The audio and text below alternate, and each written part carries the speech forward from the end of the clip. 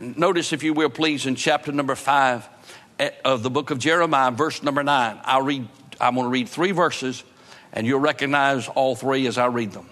Chapter 5 of the book of Jeremiah, verse number 9. Shall not I visit for these things, saith the Lord? And shall not my soul be avenged on such a nation as this? Notice in chapter number 5, verse 29. Shall not I visit for these things, saith the Lord? Shall not my soul be avenged on such a nation as this?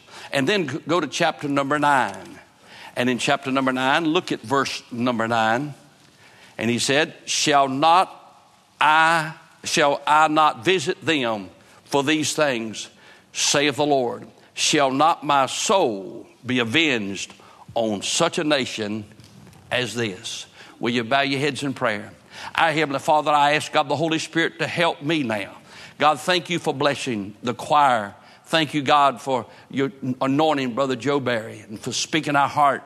And Lord, through the congregational singing, thank you for this great privilege to stand before this great host of people here in the building and in the radio audience and in the internet audience. And I pray, God, that, Lord, I'd be a spokesman for the holy God of heaven this morning. I ask, God, that you'd speak to my heart. How I thank you for our country, for this nation. Thank you for your blessings on this nation. Our Father, we, Lord, don't know how to appreciate God's goodness to us like we ought. Our Father, the material blessings that you've showered upon this nation, and God, great natural resources and beautiful, beautiful landscapes, and God, for all that you've done for us in the physical realm. But our Father, how you have blessed this nation, our Father, in days gone by, especially in spiritual things. Thank you for giving us great leaders in our military, and Lord, in our governmental leaders in days gone by especially. Thank you, our Father, for the anointing of God that's been on the men of God that serve you and preach the gospel across this nation. Our Father, we thank you for that. And God, I pray, God, the Holy Spirit, God, would move. Our Father, I pray, God, for revival in this hour. I pray, God, you'd move across this nation, and that we might be a blessing, our Father, around the world. I ask, Father, in Jesus' name, that God, if revival is going to begin somewhere, Lord, I pray it may be right here at this church and among this people. Our Father, I pray, God, the Holy Spirit will move, and we'll thank you and praise you in Jesus' name. Amen. I've read to you 3 different verses that repeated the same phrase, such a nation as this. And the Lord said, shall not I avenge myself on such a nation as this? Basically what he's saying is, because of all the things this nation has done, should I not judge them? You know, several years ago, Dr. B.R. Lakin's in heaven now, and he was a great preacher. I love to hear Dr. Lakin preach. Had the joy of hearing him several times in person. He had a unique personality, a great mind. I mean, he was had a tremendous mind. Such great eloquence when he preached. But he had a great humor about him. I mean, he'd be preaching along, and in just that dry humor, next thing you know, he'd just have you laughing like crazy. But Dr. Lakin used to make a simple statement, and here it is. He said, I wished I knew where I was going to die. Because if I knew where I was going to die, I wouldn't go there. Isn't that pretty good? If I knew where I was going to die, I wouldn't go there. Now think about that in connection with the verses I just read to you. If I knew where I was going to die, I wouldn't go there. If a nation knew what it would cause its collapse, if a nation would know what would cause it to face ruin and destruction, if a nation knew what would cause it to become a non-power in the world, it'd be better not to go there. If a Christian or a lost person would know what it was for them not to know Christ and to be in hell for all eternity, then they wouldn't go there. If a believer, a saint of God, a person who's saved, knew what it was for them to backslide and not to have the anointing of God or the joy of God or the power of God on them, and not to be used of God, if they knew what it was going to take for them to get to that place where they'd be unused, to put on the shelf or to be a reproach to the cause of Christ, best thing for them to do is not go there. Not go there. And so here's our Lord admonishing the nation of Israel and raising this question: should I not avenge myself on such a nation as this? Now, what kind of nation is that? What kind of nation is it that God says, I'm going to judge? Now, if that's true, he's unchanging. He's a God of grace and mercy. There's a great preacher in days gone by who wrote a book called Sodom Had No Bible. And he made this statement. He said, if God does not judge America, he'll have to apologize to Sodom and Gomorrah. I wonder what kind of nation it is that God wants to avenge himself on. What kind of people is it that have pushed the limits so far that God says, now I'll judge you and not bless you? What kind of nation is that? Well, let's look in the Bible just briefly this morning. And this, we, of course, have talked about the nation of Israel. What is it? Turn back to chapter number 2. You don't have to go very far in this book before you begin to see what the problem was. Notice what he says in chapter 2, verse 1. Moreover, the word of the Lord came unto me, saying, go and cry unto the ears of Jerusalem, saying, thus saith the Lord, I remember thee, the kindness of thy youth, the love of thine espousals, when thou wentest after me in the wilderness, in a land that was not sown. Israel was holiness unto the Lord, and the fruits of his increase, and all that devour him shall offend. Evil shall come upon him, saith the Lord.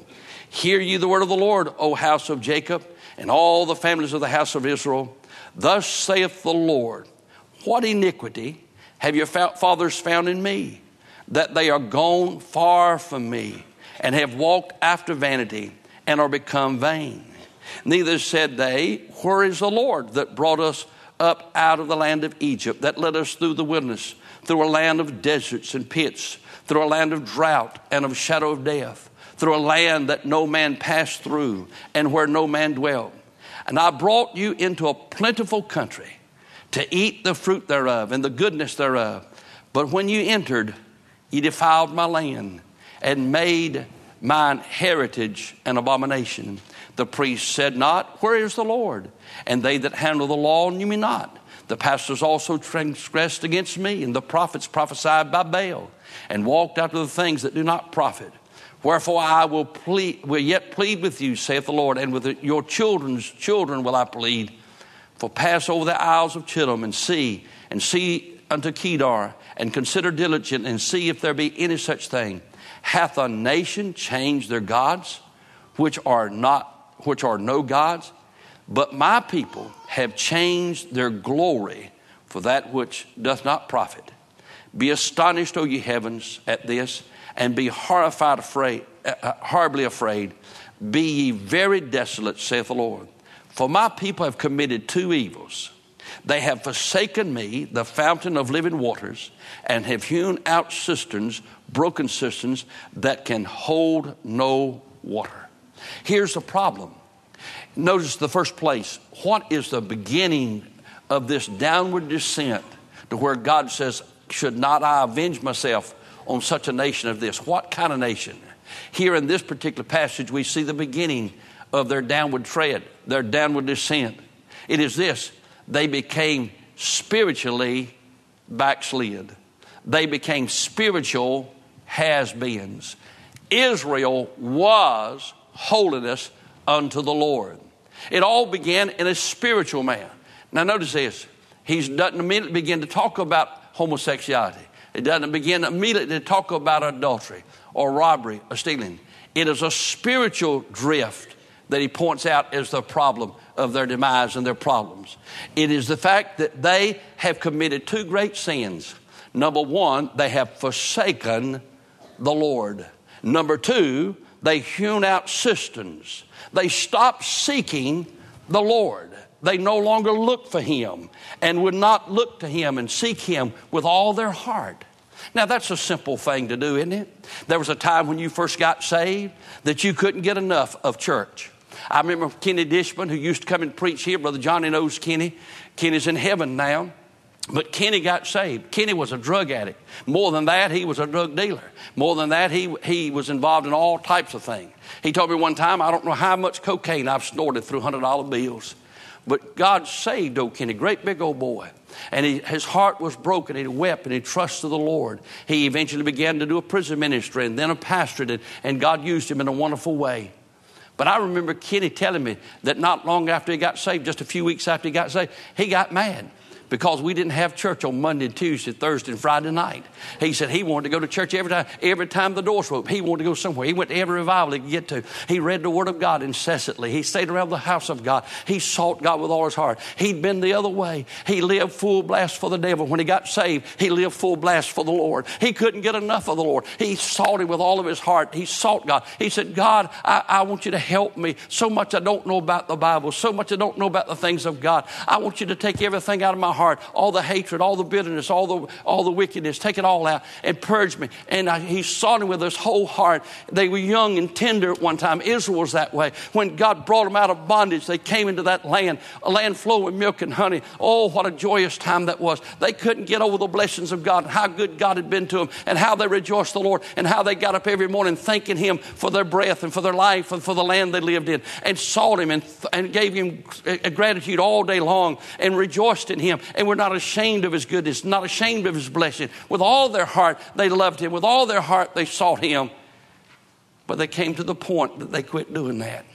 How do you quit doing that? There's a time when you used to be on fire for God. You used to be faithful to everything around the church house. You wanted to go to revivals. You didn't just not our revivals, but other revivals. And most of you don't even come to our revivals when we have a revival here now. But you used to want to go everywhere. Get around the house of God. Get around the people of God. Seek the Word of God. Read the Word of God. And you didn't know a lot about it. And you'd read it and you wouldn't understand a lot that you read. But somewhere along there'd be one little word, one little phrase. And boy, God bless you so good. And you'd get to praying and he was so real. You felt like he could just touch him. But you drifted from that. And that's what happens to a nation. When a nation used to pray together, they used to serve God together. They used to pray around the house together. They used to read the Bible together. They used to get ready to go to church and they were excited about the things of God. But they began to drift spiritually. They quit seeking him and they quit serving him. It's one thing to quit seeking him, but as you begin to quit seeking him, you quit serving him. You quit being faithful to the house of God. You quit tithing. You quit being a witness. You don't do the things that God would have you to do. Now listen, they quit seeking him. They quit serving him. But here's another great statement. Two sins. They began to substitute other things for him. Instead of seeking the Lord, they began to substitute other things. And that nation that began seeking God and depending on God and looking to God began to look to other sources and other people and other situations. In God we trust. But is that true?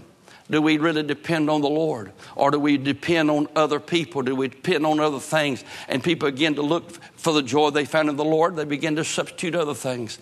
They hewn out cisterns. That's the thing that holds water. But he said it's cracked. It won't hold water. It's not going to satisfy.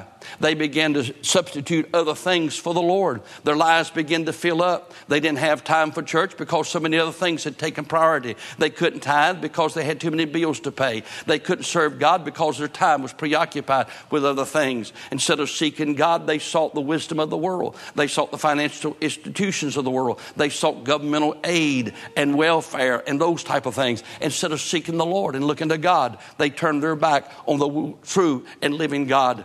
And what happens when you quit seeking God? And what happens when you quit serving God? And what happens when you substitute other things for God? Look over in verse number 35 and watch what happens. Yet thou sayest, because I am innocent, surely his anger shall turn from me. Behold, I will plead with thee, because thou sayest, I have not sinned. You see what happens when you get away from God and you quit seeking God and you quit serving God and you start substituting other things. You have a seared conscience and you don't realize where you are. You don't realize how far you've gotten out, how much trouble you're in. When I was in Valdosta, Georgia, there was a man in my church who on a 14-foot fishing boat had spent 5 days lost at sea in the Gulf of Mexico. How did it happen? In the flats there where we were at in the Big Bend area of Florida, you could go out when it's pretty on any kind of vehicle, on any kind of boat, just a small fishing boat. And they had a 14-foot Luna boat with just a small motor on it. They'd been out trout fishing. And as they continued to fish, it seemed the fish were going out a little further and a little further. And they kept going a little further and a little further. And the next thing you know, they were away from shore. As they would drift fishing, just fishing, they got further and further and further out.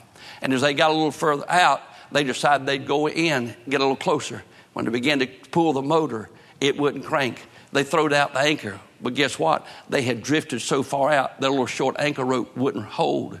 And then they would just take it out, and a cloud came up, pushed them out. They stayed 5 days lost at sea, simply because they were preoccupied with other things, because they were drifting with the tide, and they didn't realize that they were in deep water. And when they decided to use what they thought would rescue them, it wouldn't work. And what happens is people begin to drift away from God. They get away from the Lord, and they substitute everything else. But when they get in real trouble, they find out that money is not the answer. They find out that social standing is not the answer. They found out that all their political ties is not the answer. But by then, they've got in deep water and deep trouble. They've got away from the Lord. He said, they have drifted far from me. Notice what he says in chapter 3 and verse 1. They say, if a man put away his wife, and she go from him and become another man's wife, shall he return unto her again? Shall not that land be greatly polluted? But thou hast played the harlot with many lovers. Watch what he said. Yet return again to me, saith the Lord. He says to Israel, he said, though you have drifted so far, and though you've substituted so many other things for me, though you've committed spiritual adultery, he said, come back. If you'll come back, I'll forgive you. And over again in this book, he pleads with them. And not only the fact that they have quit seeking him, not only the fact that they have quit serving him, not only that they have substituted other things and they have a seared conscience, but they, here in this passage of Scripture, he pleads with them to come back home and to come back to him. Look what the response is in verse number 7. And I said, after she had gone, done all these things, turn thou unto me. But she returned not, and her treacherous sister Judah saw it. He said, I pleaded with you. And he said, I pleaded with you. And he said, you would not come back. It's a terrible thing to drift. It's a terrible thing to get out of fellowship with God. It's a terrible thing to be backslid on God. It's a terrible thing to substitute other things for God. It's a terrible thing to have a seared conscience. But the greatest tragedy is that when he pleads and begs with you to get right with him, to come back before the judgment falls, before the hard times come, before the difficult days come, before the judgment comes, to refuse to hear what he says. What happens when a people begin to drift and turn their back on God? Turn over to chapter number 5. In chapter number 5, you'll find this. Run ye to and fro through the streets of Jerusalem. See now and know and seek in the broad places thereof. If you can find a man, if there be any that executeth judgment, that seek the truth and will pardon. If you'll look through this passage of Scripture, you'll find that what he's saying in this next few verses is this. What has happened spiritually at the church house when they forsook the Lord and they turned to other things has now bled over into the community. And he said, you can't find in the community now honesty. You can't find morality. You can't find those things. And so the first step was spiritual backsliding away from God, forsaking the Lord. The second step was moral degeneration. And it all came because of that. It invades the priesthood. He says in chapter number 3 and verse 30 that the priests don't even know me. It invades politics. Look in chapter 5 and look at verse number 26 and listen to what he says. He said, for among my people are found wicked men. They lay wait as he that setteth snares. They set a trap. They catch men. As a cage is full of birds, so are their houses full of deceit. Therefore they become great and waxen rich. They are waxed fat. They shine. They overpass the deeds of the wicked. They judge not the cause of the fatherless. But yet they prosper. And the right of the needy do they not judge. Shall I not visit for these things, saith the Lord? Shall not my soul be avenged on such a nation as this? Not only did that nation drift away spiritually, but now they've drifted away morally. There's corruptness in every level of politics. In business, there's corruption. I mean, it gets to be where it invades the whole community. It all started with a spiritual decline. And now it has become a moral degeneration. They have become what so many in the priesthood and in the political world, but also in the general population. It all started when they drifted away from the things of God and away from the house of God. What's the result of that? In chapter number 5, look at verse number 21. In chapter 5, verse 21, back up just a little ways. Hear now this, O foolish people, without understanding, which have eyes and see not, which have ears and hear not. Fear ye not me? Don't you reverence God? Aren't you afraid of the Lord? Saith the Lord, will you not tremble at my presence, which have passed the sands for the bound of the sea by the perpetual decree, that it cannot pass it? And though the waves thereof toss themselves, yet can they not prevail. Though they roar, yet they cannot pass over it. But this people hath a revolting and a rebellious heart. They are revolted and gone. Neither say they in their heart, let us now fear the Lord our God, that giveth rain, both the former and the latter in his season. He reserveth unto us the appointed weeks of the harvest. Your iniquity has turned away these things, and your sins have withholden good things from you. They have become spiritually degenerate. They went away from the Lord. They substitute other things. They quit seeking Him. They quit serving Him. And then it invaded their society, their politics, and their priesthood and their general population. And that resulted in a loss of God's blessing. God did not bless them any longer. The blessings that God had showered upon them for so many years began to dwindle. And where God had blessed the labor of their hands, it was a foolish thing. They earned wages, the Bible said in the book of Malachi, and they put it in bags with holes in it. The more they earned, it just kept right on going through. And the harder they worked, the less they had, the more it took. And my dear friend, what an awful picture that is of this nation of Israel. Notice what he says in chapter number 6 at verse 10. Now they've come to this point. And God sends preachers. He sends prophets to warn them. Verse number 10. To whom shall I speak and give a warning that they may hear? Behold, their ear is uncircumcised, and they cannot hearken. Behold, the word of the Lord is unto them a reproach. They have no delight in it. They got to the place, they drifted so far spiritually, they got so corrupt morally, that they absolutely hated the word of God. They didn't want to have it. They didn't want to hear it. While God pleaded with them and begged them to repent and to get right with Him, they rejected the word of God. Look at verse number 19 in chapter number 6. Hear, O earth, behold, I will bring evil upon this people, even the fruit of their thoughts, because they have not hearkened unto my words, nor to my law, but rejected it. They didn't want the law of God. Can you imagine a group of people that would not want the simple law of God? Thou shalt not steal. Thou shalt not commit adultery. Why, you know what I bet they did? They probably had a vote, and they probably took it off the courthouse walls. They probably took it out of their school systems because they rejected the law of God. Shall not my soul be avenged on such a people, such a nation as this? Well, that's what Israel did. Boy, what a terrible thing. What does that lead to? They rejected the Lord. They rejected the word of God. They become spiritually degenerate, more degenerate. They've lost the blessings of God. They will not hear the word of God. Look over in chapter number 7. What happens? You look across this nation, and there's churches everywhere, all different kinds. Look at television, you'll see massive whole gyms filled with people. Notice what he said in verse number 9 of chapter number 7. Let me read verse 8. Behold, you trust in lying words that cannot profit. Will you steal, murder, and commit adultery, and swear falsely, and burn incense unto Baal, and walk after your other gods whom you know not? Watch. And come and stand before me in this house, which is called by my name, and say, we are delivered to do all these abominations. Is this house, which is called by my name, become a den of robbers in your eyes? Behold, even I have seen it, saith the Lord. Here's what happens to them. They keep a form of religion. They have hypocritical religion.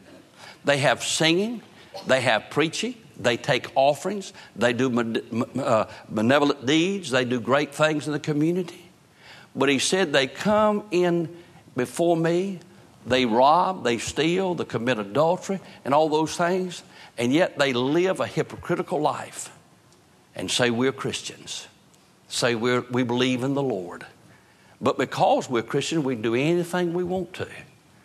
Boy, how foolish. Shall not my soul be avenged on such a nation as this? Look in chapter 7. Look at verse number 27.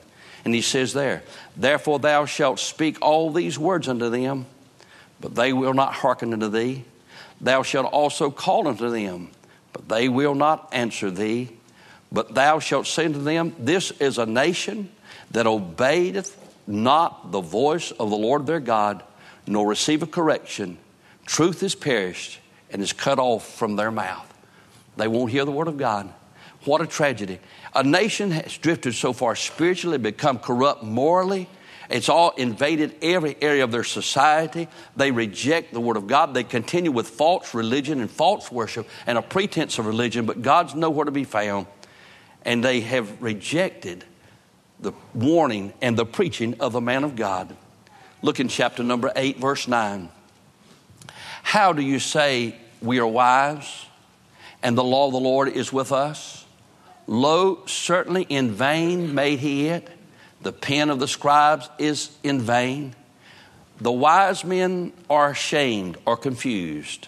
They are dismayed and taken. Lo, they have rejected the word of the Lord, and what wisdom is in them. Their leadership gets to the place where they're just a total confusion all the time. They know there's a problem with the economy. They know there's a problem with their society, but they don't know how to settle any problems because they have forsaken the Lord. They've forsaken the Word of God, and they're going to try to do it on their own. And now they're in total disarray and total confusion. They have no real authority. Somebody sent me this. I appreciate all the emails. I don't have time to read them all. But I did look at this one the other day about Thomas Jefferson, the author of our Constitution. And as you think about it, when I was growing up in school, all of our founding fathers were highly revered. We recognized them as being great intellects, great moral character, and all those things. Listen to this. Let me read this to you real quick. And it just was fascinating to me, and maybe it will be to you. Thomas Jefferson, the author of our Constitution. At the age of 5, he began studying under his cousin's tutor. At 9, he studied Latin, 9 years of age. At 9 years of age, he studied Latin, Greek, and French. At 14, he studied classic literature and additional languages. At 16, he entered College of William and Mary. At 19, he studied law for 5 years, studying under George White. At age 23, he started his own law practice. At the age of 25, he was elected to the Virginia House of Burgess. At 31, he wrote the widely circulated Summary Review of the Rights of British Americans and retired from his law practice. At 32, he was a delegate to the Second Continental Congress. At 33, he wrote the Declaration of Independence. At 33, he took 3 years to revise Virginia's legal code and public education bill and a statute for religious freedom. At 36, he was elected the second governor of Virginia, succeeding Patrick Henry. At the age of 40, he served in Congress for 2 years. At 41, was America's minister to France and negotiated commercial treaties with European nations along with Ben Franklin and John Adams. At age 46, he served as the first Secretary of State under George Washington. At age 53, he served as vice president and was elected president of the American Philosophical Society. At age 55, he drafted the Kentucky Resolution and became the acting head of the Republican Party. At age 57, he was elected the third president of the United States. At age 60, he obtained the Louisiana Purchase, doubling the nation's size. At age 61, he was elected the second term as president. At age 65, he retired to Monticello. At 80, he helped President Monroe shape the Monroe Doctrine. At 81, almost single-handedly, he created the University of Virginia and served as its first president. At age 83, he died on the 50th anniversary of the signing of the Declaration of Independence. Thomas Jefferson knew, because he himself studied in previous failed governments, he understood actual history, the nature of God, and the laws of God and of man. What happened, and that happens to be the way we understand it. Jefferson really knew what was real. Listen to what he said. John F. Kennedy had a dinner in the White House with a group of the brightest minds in the nation at one time. And he made this statement: "This is perhaps the assembly of the most intelligent, ever assembled or gathered in one place in the White House, except, or with the exception, of when Thomas Jefferson died here alone. What a tribute to Thomas Jefferson. Where are the wise men in our government? Listen to a few of these statements. I thought you would appreciate them. Thomas Jefferson made this statement: when we get piled upon one another in large cities as in Europe, we shall become as corrupt as Europe. The democracy will cease to exist when we take away from those who are willing to work and give to those who would not. It is incumbent upon every generation to pay its own way as it goes, a principle which, if acted on, will save one half of the wars of the world. I predict future happiness for America if they can prevent the government from wasting the labors of the people under the pretense of taking care of them. My reading of history convinces me that most bad governments result from too much government.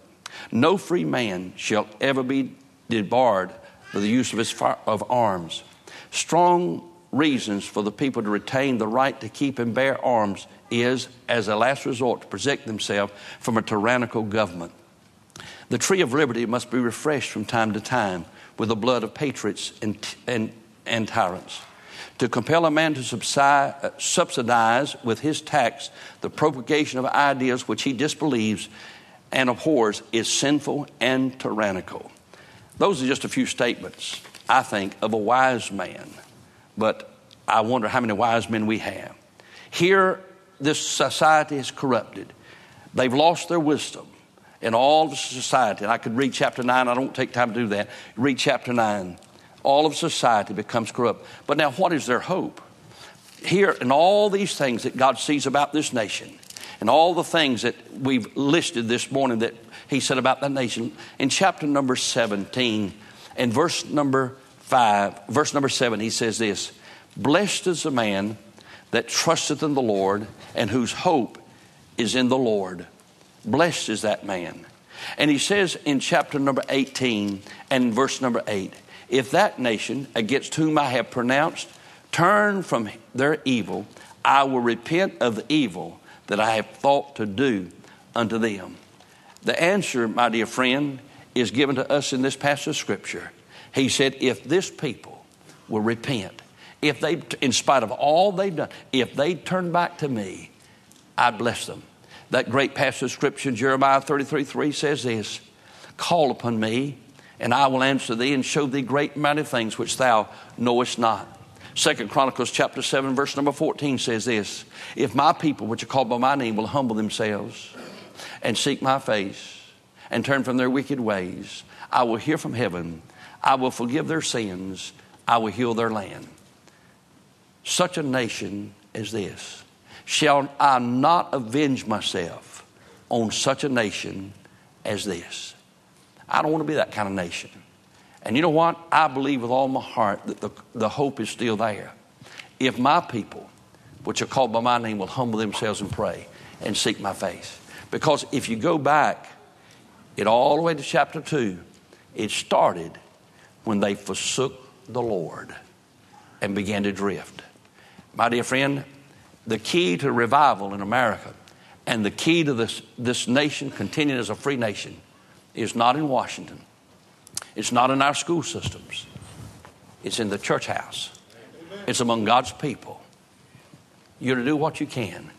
He challenges in the book of Philippians. Boy, what a powerful passage of Scripture that Joe Barry read to us a while ago. But in the book of Philippians, he said this, that we are to hold forth the light and to shine among a crooked and perverse nation.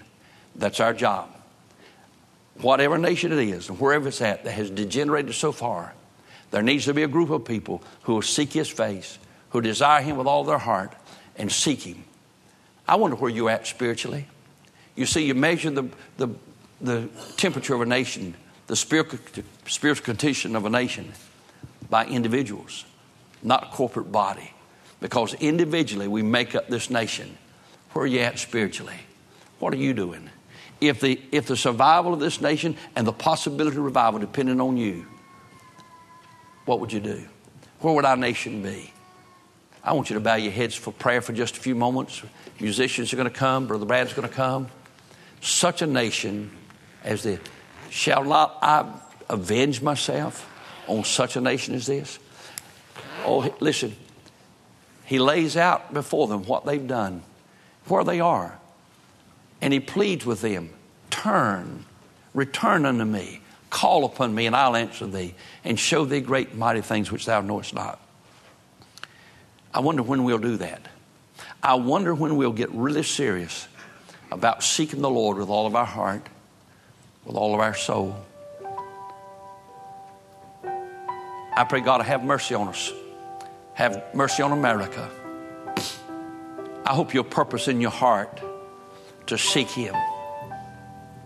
Maybe that you'll want to fast a day or two, a meal. But begin with all of your heart to seek the Lord, to cry out to God that you personally can be right with Him, and that you can shine as a light in the face of a crooked and perverse nation, and that God would have mercy on you and on America and send revival. Let me say to you this morning, if you do not know the Lord Jesus Christ, there's joy beyond every imagination. He came that you might have life, that you might have it more abundantly. He said, these things have I spoken to you that your joy might be full. He wants you to have fullness of joy. Jesus loved you and He died for you. And He said, come unto me, all you that labor and heavy laden, I'll give you rest. And if you'll come to Him this morning, He'll save you, give you everlasting life. My burden, my heart, my cry this morning is for God's people. Once again, we need wise men, wise women who will seek the Lord. I don't want to be that kind of nation. And yet, you know as I do that we're right there. Right there. Where's the answer? The answer is right here in this building this morning. For us with all of our heart to seek the Lord personally, to have personal revival, ask God to purge us and cleanse us and fill us, and then be obedient to Him and do what we can to be a witness for Christ in this hour. Now, if you read the rest of the book of Jeremiah, you'll find that God in the latter chapter says this. He makes a promise to the nation of Israel. Though you've gone so far, though I've judged you, and I'll send you into the Assyrians and send you to the Babylonians, I'll bring you back. But in the end time, in the last days, He said, this nation that's pierced me will look to me.